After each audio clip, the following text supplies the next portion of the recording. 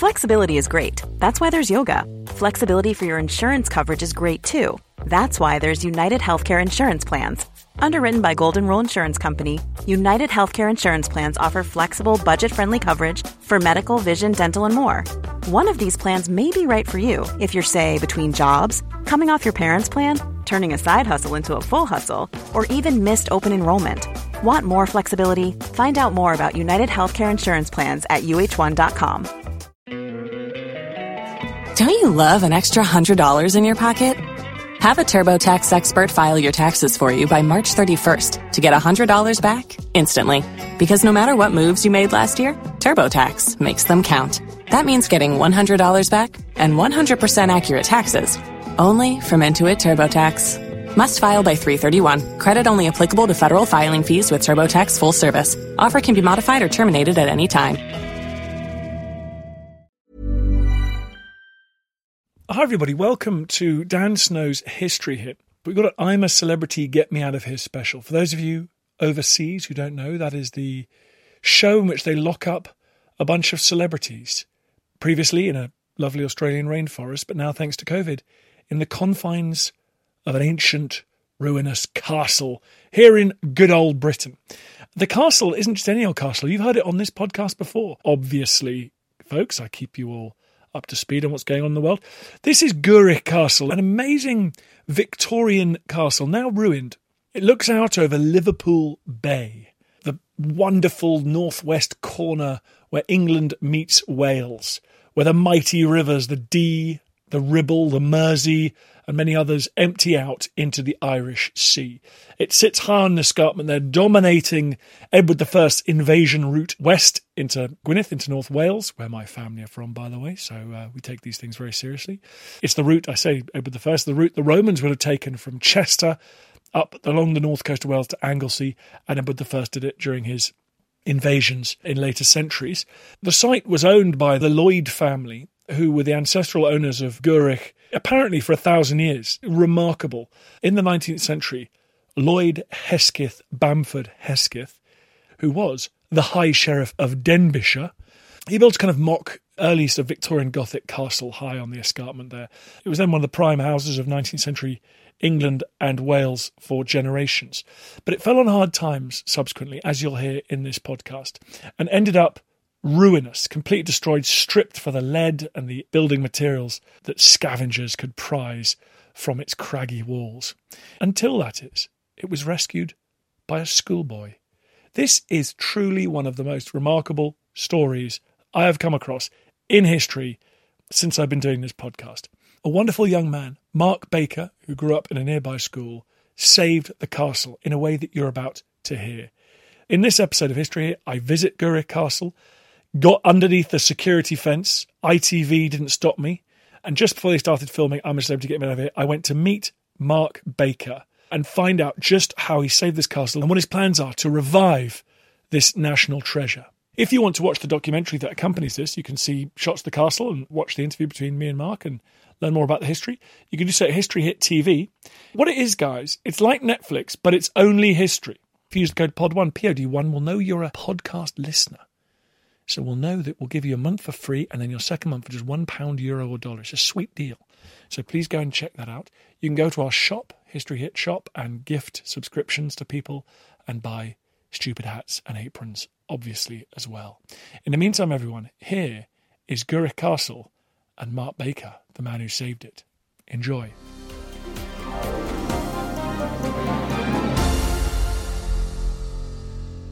So this is the writing room, built in around about 1837 by Lloyd Hesketh Bamford Hesketh, and he built the castle for his home. His family had lived here for nearly 600 or 700 years in the earlier house, and he wanted to build this monument to his mother's family, the Lloyds of Gwrych. So when we bought the castle 2018, this was completely ruinous, and we've spent the last couple of years doing it up. Well, this is clearly the place to talk about the history of the castle because it's cosy, it's got fire, it's not like a ruin like the rest of the castle. It looks medieval, but how old is what we're seeing here?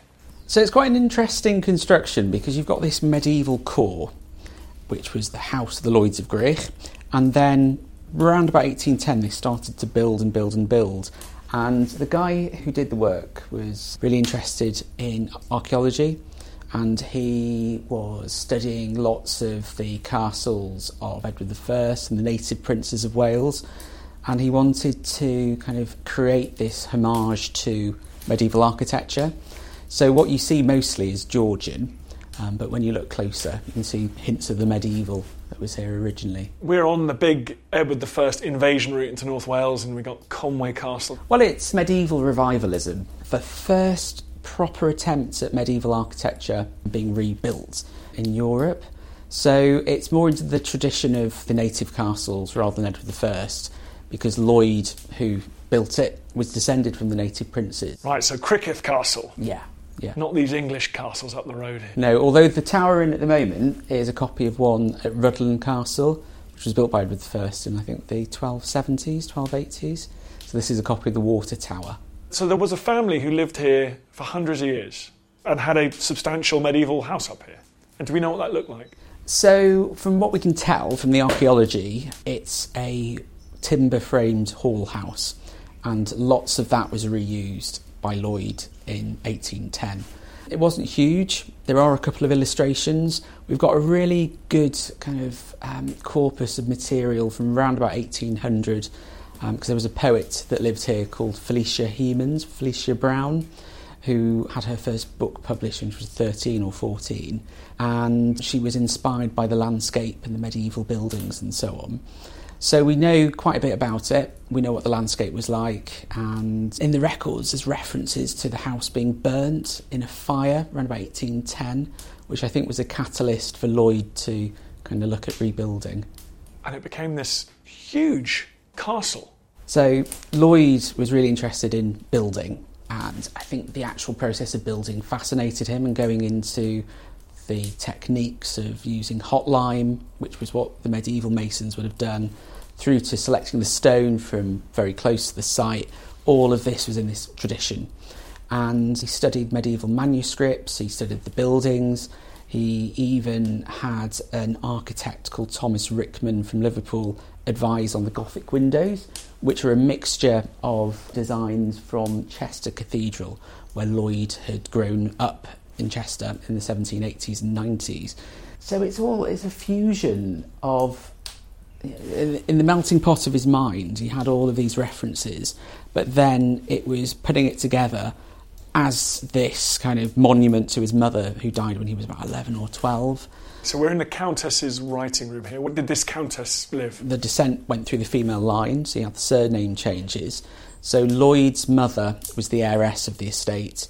Then Lloyd's family name was Hesketh. So Frances Lloyd, Lloyd's mother, married a Robert Hesketh of Chester in the 1780s. So the family name became Hesketh. And then 2 generations later, the heiress of the estate, Miss Hesketh, married the 12th Earl of Dundonald. And she viewed herself, and she would say this in various speeches and so on, that she was the last of the Lloyds of Gwrych. So she was the last of this nearly 1,000-year history. And when we go down to the beach house, you'll see the family tree. There's a pedigree roll up, which shows that kind of going back over 1,000 years.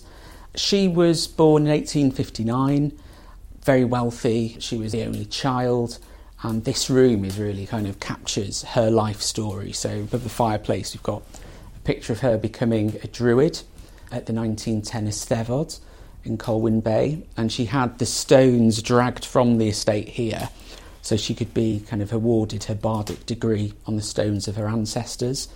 And she took the name Rhiannon from the Mabinogion, so this whole kind of Welsh revival, this romanticism she really bought into. And she was also a poet, so this is why this is called the writing room.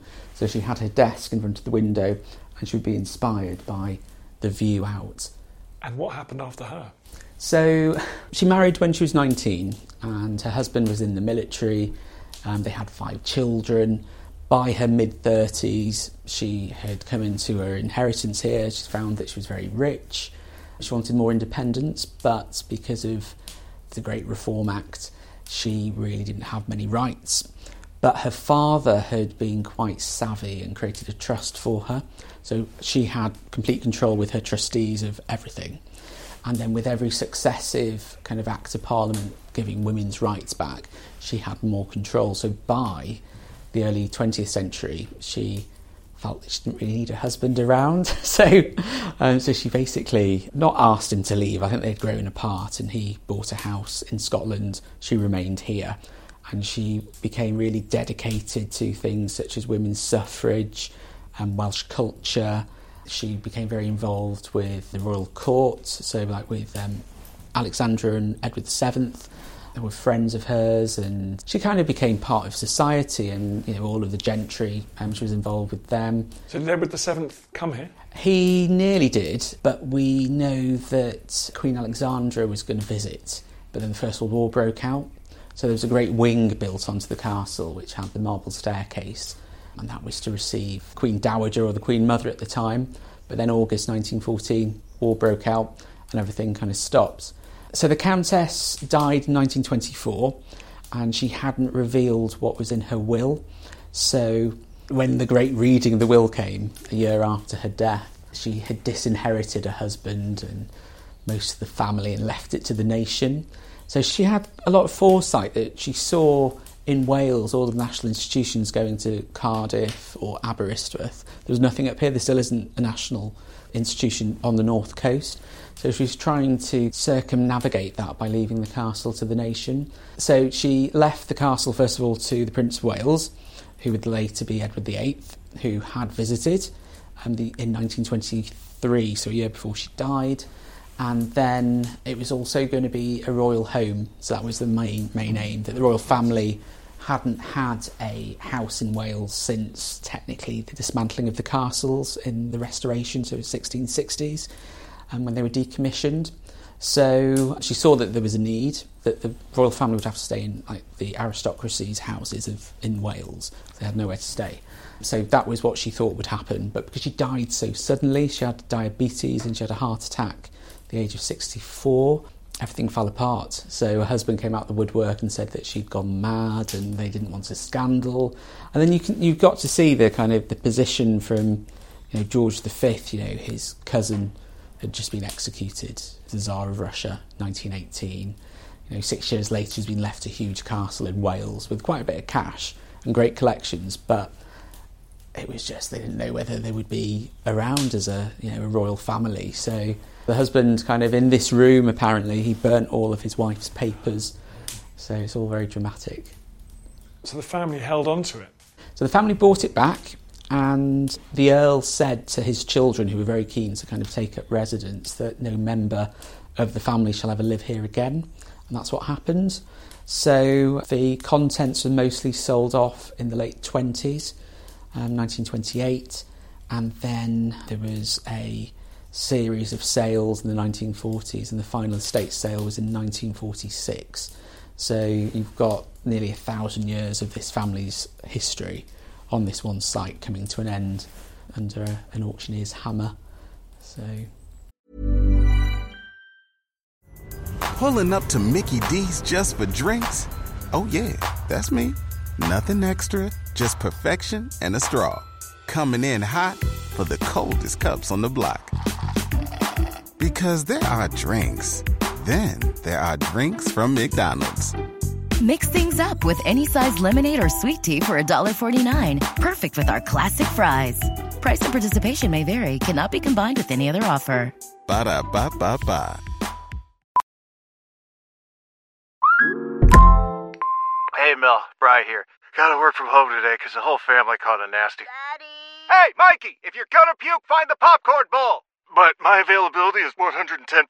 Coincidentally, so is my fever. Kidding. Mel, I'm so cold but hot. But I'm gonna get you that budget just as soon as... Mikey! Popcorn bowl! Press 1 to use Instacart and get your family sick day essentials delivered in as fast as 30 minutes. Press 2 to keep working. Do not press 2. Just use Instacart, Brian.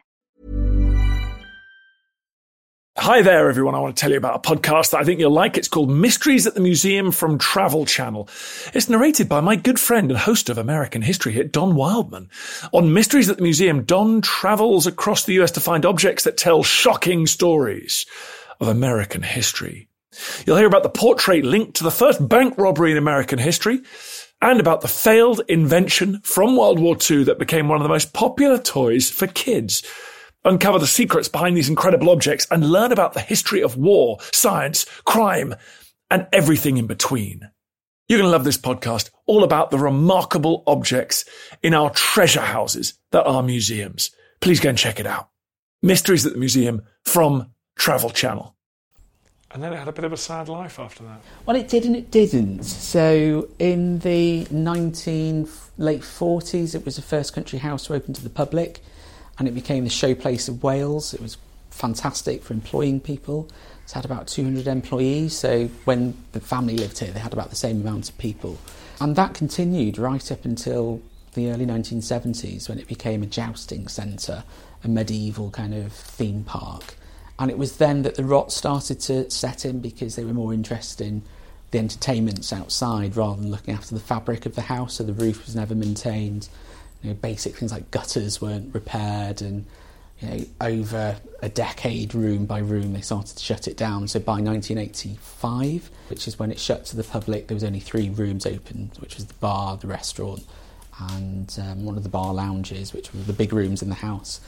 And then it was bought by an American property developer in 1989, and he had grand plans for turning it into a hotel, an opera centre, but all of that fell apart, and New Age travellers moved in 1995, and that's the kind of the death knell for the place, because they asset stripped everything from slates on the roofs down to Minton tiles in the kitchens. So it was just being torn apart, the fabric's being torn apart. Totally. And what was really sad was that in the mid-90s, most of that kind of historic fabric, which is what makes a place, was intact, but we're quite thankful in some ways that it wasn't a fire, that it was asset stripped, so the items do survive somewhere. So one day we hope to get them back. And what state is it in now? So throughout the late 90s, it was, because there was no roof basically, the interior's just collapsed, so there's virtually nothing surviving inside. It's completely ruined. What stage does the young Mark Baker get involved? So it was in the mid-90s that I first got involved. So it was passing it every day to and from school, and seeing it go from, it was a caretaker here until 1994, and then suddenly the place was in darkness, and going back and from school, you would see lights on, and suddenly that stopped, and then I saw loads of kind of like caravans, and one of the New Age travellers had a huge coach which they parked on the main terrace. You could just see this big coach. And I thought, what's going on there? So as a kid, just kind of snuck up here and just walked into this scene of kind of, it was like an apocalypse, but everything was like out of the building, laid out for sale. And that really kind of struck a chord as a child, just seeing so much history just being kind of sold off for no reason. So from the 1920s onwards, the family weren't living here? So from 1924, the family stopped being in residence here with the death of the Countess. It's really kind of very typical of what's happened to the country house in Britain. However, like many country houses during World War II, it was requisitioned by the War Office, and it had a very special purpose. It was a home to 200 Jewish refugees, and they were brought over as part of Operation Kindertransport. And the story goes that it was one of the last trains out of Germany that these children were on, and they ended up here in North Wales. You've obviously got this extraordinary castle up here. How many rooms? So there's around about 120 rooms originally. We need to do a proper count to make sure. And then what else is around it? I mean, is there a big estate? So there is an estate. It's about 250 acres still. Originally it was about 6,000 acres, so it's kind of reduced down a lot. But one of the buildings that we've just finished restoring is the beach house, which was used by the family. So if you want to have a look, we can head down. Let's do it. Cool. Next up, Mark Baker took me to the beach house, a few hundred metres away from the castle, where the family used to head down to the beach and go swimming. So this beach house is obviously completely restored. This is your dream for the wider estate? So this building was burnt out in 2006. So we bought it same time as the castle, and I wanted to kind of just test out some ideas on how to restore somewhere. So this is basically a miniature version of the castle, built by the same designer, same craftspeople, same colour schemes and so on. So it's just quite fun to, on a smaller scale, just try things out. Well, you mentioned you bought this. I mean, fill in the gap of the story from the school kid walking past and breaking in and looking at the place being smashed up to international man of, estate owning mystery. Oh dear. So when I was about probably 12, I set up the Castle Trust. I just wanted to do something to kind of save the place. Hang on, you were 12 years old? Yeah. It's quite weird looking back, but at the time it was normality for me. How do you set up a trust when you're 12? I don't know how I did it really. I just kind of followed the instructions and went through all of the, rigmarole of having a solicitor. I wasn't able to be a trustee at the time, but I could be the company secretary because there was no kind of limit on age, and I had to raise a certain amount of money to get charity registration. So I quite like a challenge. So you're not from a vast amount of family wealth? No, not at all. But my parents were just very encouraging and said, do what you like if you're well behaved, and I think they approved of me doing this sort of thing. Did it begin as a school project, or? No, it was outside of school. It was something that kind of developed during the summer holidays. So being an only child, it was quite boring, so I had to kind of get something to occupy my mind, and I was always in love with history. So. And then you started a campaign to save the castle. And what was your first step? So one of my first steps was to write to the Prince of Wales and the Prime Minister, Tony Blair, at the time. So he'd just been elected. So this would have been 1997. And I was like 11, 12. And I just said that I was really kind of shocked by the state of the castle and why nothing was being done. And to my surprise, I got a reply back from the Prince of Wales, who was very encouraging. And then a year later, ended up meeting him. And he said to me that you should write a book about the place, and took that by royal command to kind of turn all my research into something that was the first ever kind of work on the castle. So at the age of 14, I had my first book published. So 14, you've published a book on the castle. Was there a turning point when you thought, actually, this is going to happen? We're going to bring this back into the public space? So I think the big turning point was probably in the early 2000s when we did a big feasibility study, looking at the economic viability of the castle, because there's been talk about it being demolished, that it could never be restored. And then we were able to prove it could still be a going concern. So that kind of set us up on quite a strong footing to approach the local authority, who considered compulsory purchase. And it came very, very close to it being purchased by the local council in the 2000s. But I think the big change was getting the American owner, who was absentee, to put it up for sale, and it broke that deadlock that had just been trundling along for years and years, and it was during his ownership that the place got asset stripped. So you found some American who'd probably sort of half forgotten he owned the place? It was difficult. So, you've got to kind of think back to the 90s when the internet was in its infancy and California was like another world away. They were just like a name in a phone book, but today you've got things like Street View and so on. You can see where they live, but back then it felt like he was literally on the other side of the world. But you got in touch with him? Yeah, it was useful because having that dialogue, did start to move things forward and getting him to sell the place. And it was breaking that deadlock, which really has kind of been the catalyst. If he was still owning it now, we'd still be stuck. And how much money do you have to raise to buy it off him? So he actually sold it to a property developer who we were partnering with, called Clayton Hotels. They paid about $850,000, 2006. So, and then we paid in 2018, not short of $1 million. So it was a bit more, but sometimes you've got to pay a bit more to break that cycle, because it just gets kind of bounced around the market. There's got to be kind of a point where you say, this is it. And what's the plan now? The long-term plan is to re-roof the main house, bring it back into use, and it'd be great to... it's all about public access, getting people in there, enjoying the place, learning about local history, and also it's unusual because there's about 2,000 years of history on this one site. Starts with the Iron Age, the pair of Iron Age hill forts. It goes right through to medieval battles taking place in the park. Then you've got the building of the castle. Then you've got the story of the country house in the 21st century.